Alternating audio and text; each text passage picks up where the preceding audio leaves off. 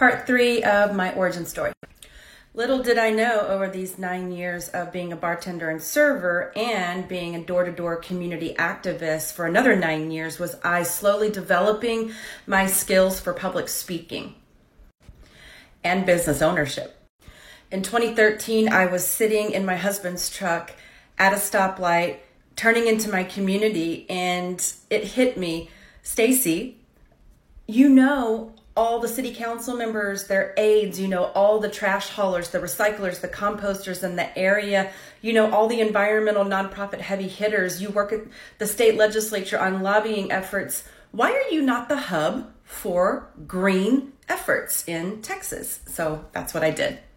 The very next day, I went to the county courthouse, got my DBA, and started my business. I had no idea what I was doing, but I knew I was going to do it. Part 4 is up. Short Cast Club